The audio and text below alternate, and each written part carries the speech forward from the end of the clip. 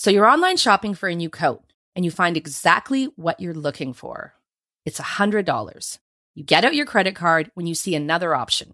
4 scheduled payments of $25. If you've bought anything online, and most of us have, you must have seen the buy now, pay later option. Maybe you've even tried it out. But is it a smart way to pay for stuff? Are there any hidden risks? Today, we're taking a look at buy now, pay later plans, where payments for stuff you buy are spread out over a period of time. Most of them have zero interest, too.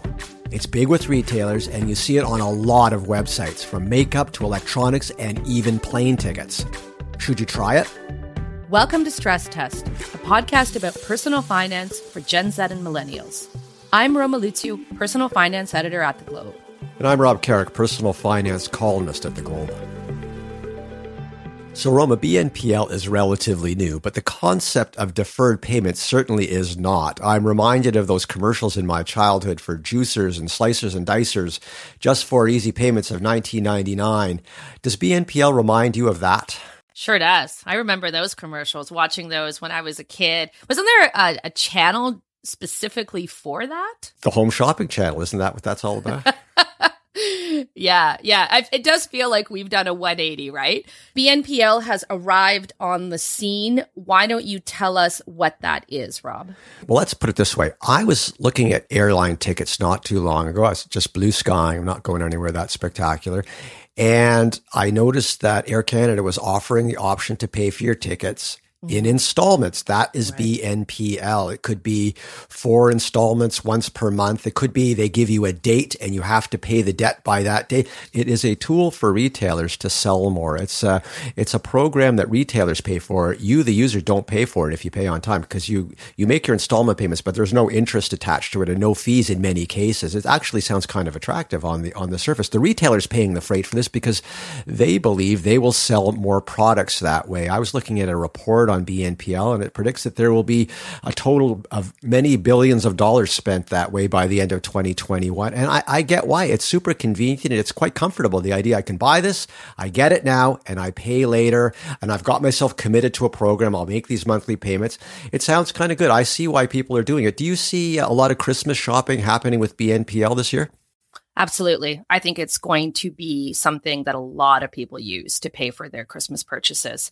I think one of the concerning things that I'm hearing about is the fact that BNPL seems to lead people to spend more than they otherwise would have. When you think it through, it makes sense.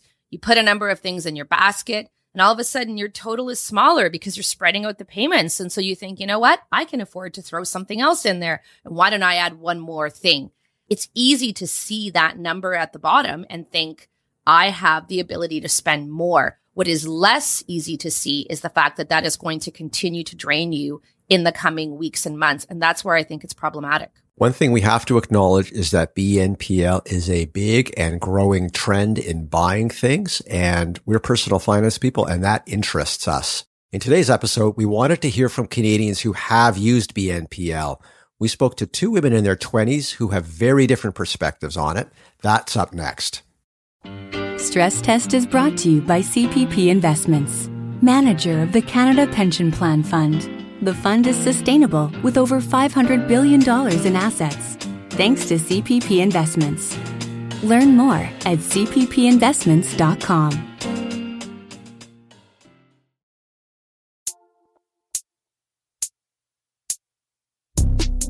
This is freaking great. I love it.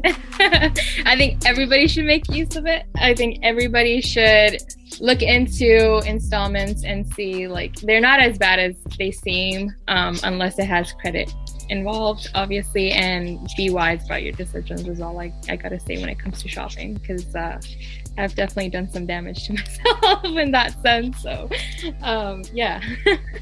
That's Sarah, a millennial who's clearly a fan. I am 26 years old. I live in Ottawa, and currently I'm a student at the University of Ottawa. Most sales pop up around or before big holidays and events. Sarah started using Buy Now, Pay Later while shopping around on Black Friday last year. So I was actually shopping for hair tools, and that was the first time that I was able to make installment payments through like online, like through a website. It was just to buy like hair straighteners, like curling irons, and like a few other hair accessories that I had to get. And my bill was quite large, so I had to put them on installments instead of paying up front, because at that time it just felt like an impulsive buy and I had to do it. Sarah bought hair products and the laptop she needed for school. The payment plan gives her the flexibility to save money while buying things she wants and things she needs. For me, it was like one of the big things is like keeping emergency like backup savings. So that was another thing for me, was to pull money out of my savings to pay for my laptop, where I could just do like paycheck to paycheck and then pay it off with the money that I'm making. BNPL apps really target Gen Z and millennial shoppers, and Sarah doesn't see the trend going away anytime soon. So I do think like this is something that's going to be like the new norm in terms of like online shopping for younger generations, especially because we live in a world now, which is like just based off of trend, and kids, they just want something new all the time. So this is like the best thing that they could probably come across, is like kind of have that opportunity to buy new things without having to worry about paying for them right away. Even though she's a fan of BNPL, Sarah feels there are pros and cons. It could be dangerous because it could create a lot of bad shopping habits, which I personally have, and it's really hard to control. But I think it helps with realizing that if something's out of your budget, whether you want to make installment payments, which is kind of nice, you know, you can still get what you want, or you realize like it's a little bit out of my budget and you just don't want to get it. It helps you not buy it if the installment payments weren't there, but it kind of like, you know, it's kind of there to like satisfy your own like hunger for that item. So it's great. Yeah. I think Sarah's story will be relatable to many of our listeners. Some of the things she's doing sound great. She has savings, she budgets, she's thinking about how she's spending. The part that worries me is how she acknowledges that some of the bad shopping habits that she has, or at least the ones that cause her concern, that are hard to control, I think BNPL could be fueling that fire. I think what Sarah's story shows me is the tension that people feel when they're shopping for things and they feel they may not have enough money, but they really want or feel they need something. And can I afford it? I don't know if I can, but with BNPL, those small payments, it seems to make it possible. And I think BNPL puts a lot of responsibility on people to make smart financial decisions. After the break, we'll hear from another Canadian shopper who discovered the buy now, pay later option last year and why she isn't sold on it. CPP Investments is proud to manage the assets of the Canada Pension Plan Fund. The Canada Pension Plan provides retirees a solid income foundation.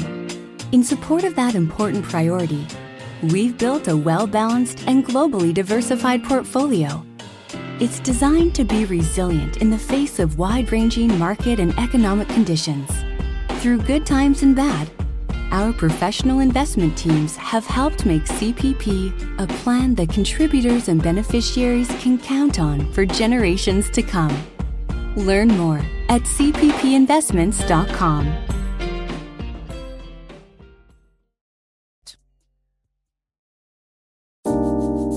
Meet our next shopper, a Gen Z.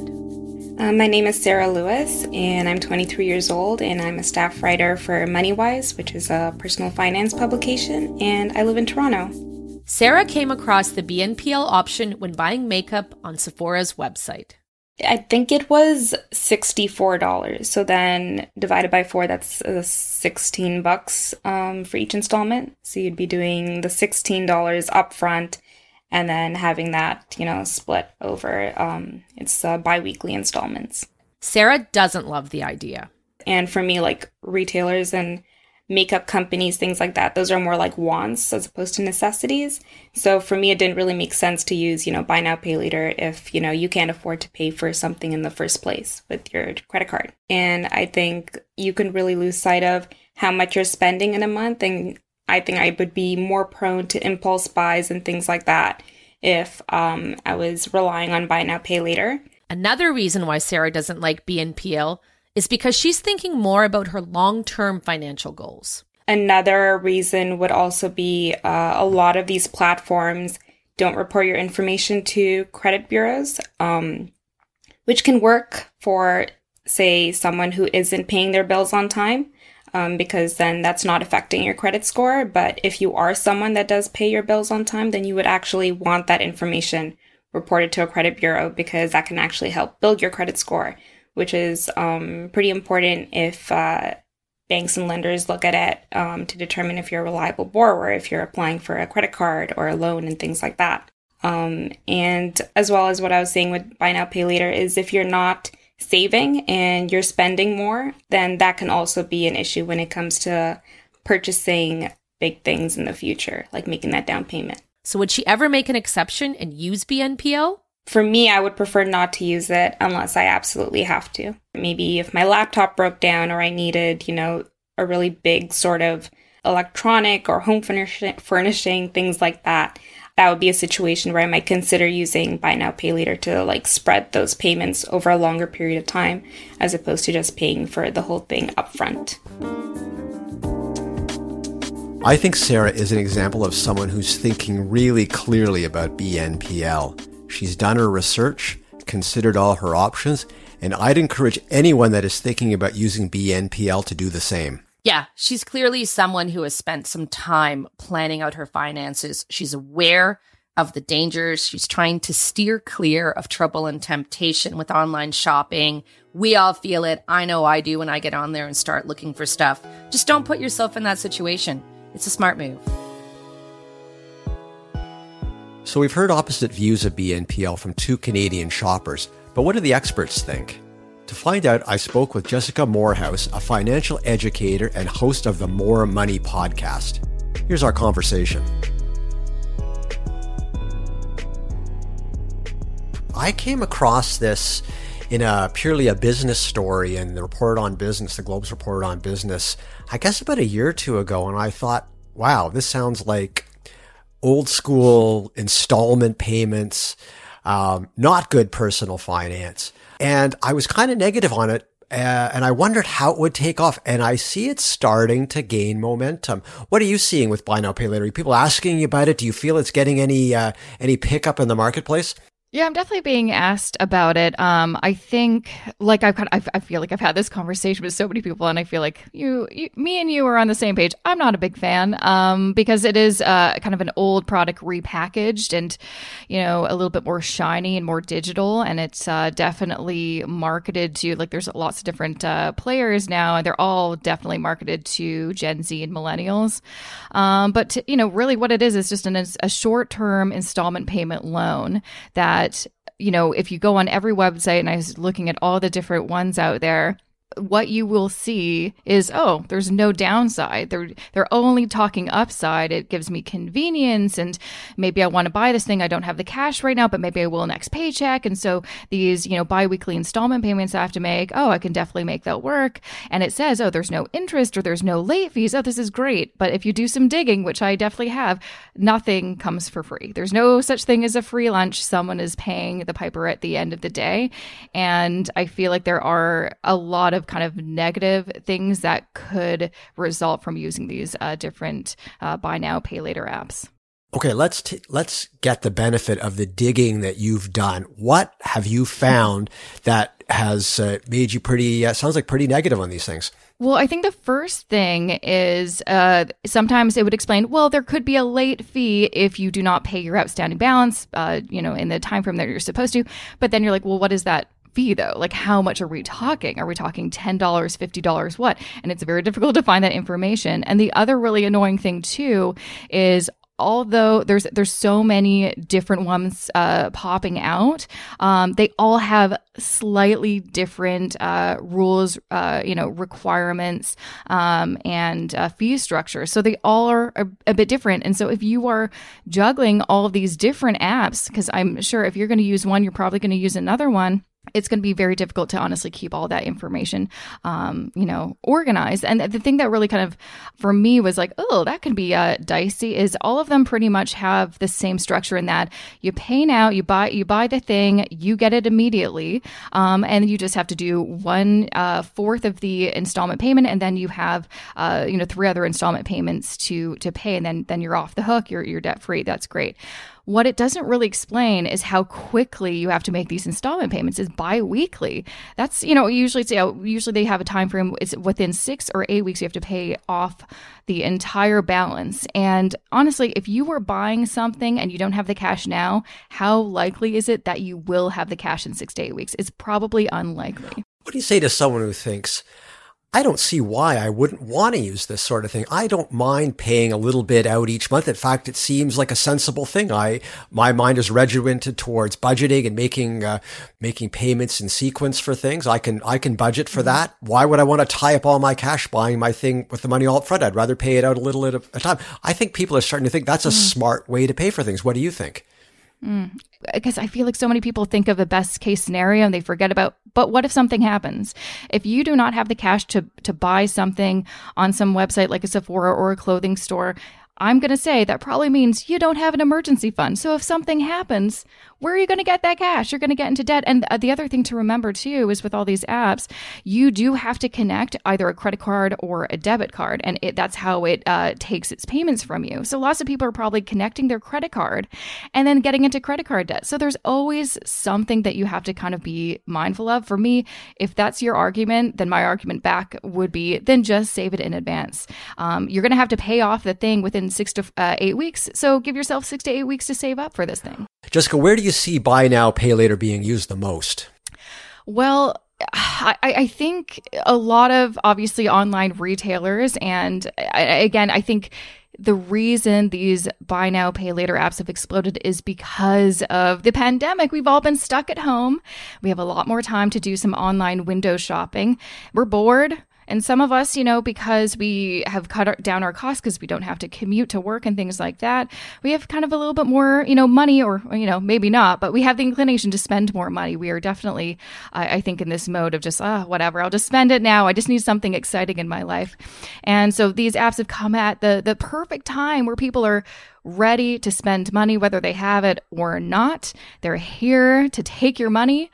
What's fascinating is some of the retailers, though, that have these apps associated with them, they are for like very inexpensive things. I think typically when we think of like getting an installment loan, you think of maybe a big purchase like a television. Well, even though those are cheaper now than they used to be, or furniture. But now you can go, clothing stores, and makeup and things like that. And for me, it just does not make sense to get an installment loan to buy some makeup at Sephora or something like that. These are things really that all the things that are associated with these apps, all the retailers are to buy things that will immediately lose all of its value as soon as you get it. It strikes me that it's a particularly bad idea to make installment payments on something that could very well be used up by the time you make the last installment. What do you think about that? Absolutely. Absolutely. That is the crazy thing. I feel like, especially too, when it comes to things like, clothing, and a lot of it is like fast fashion. So it's going to be out of style probably, by the time you've paid off your installments or,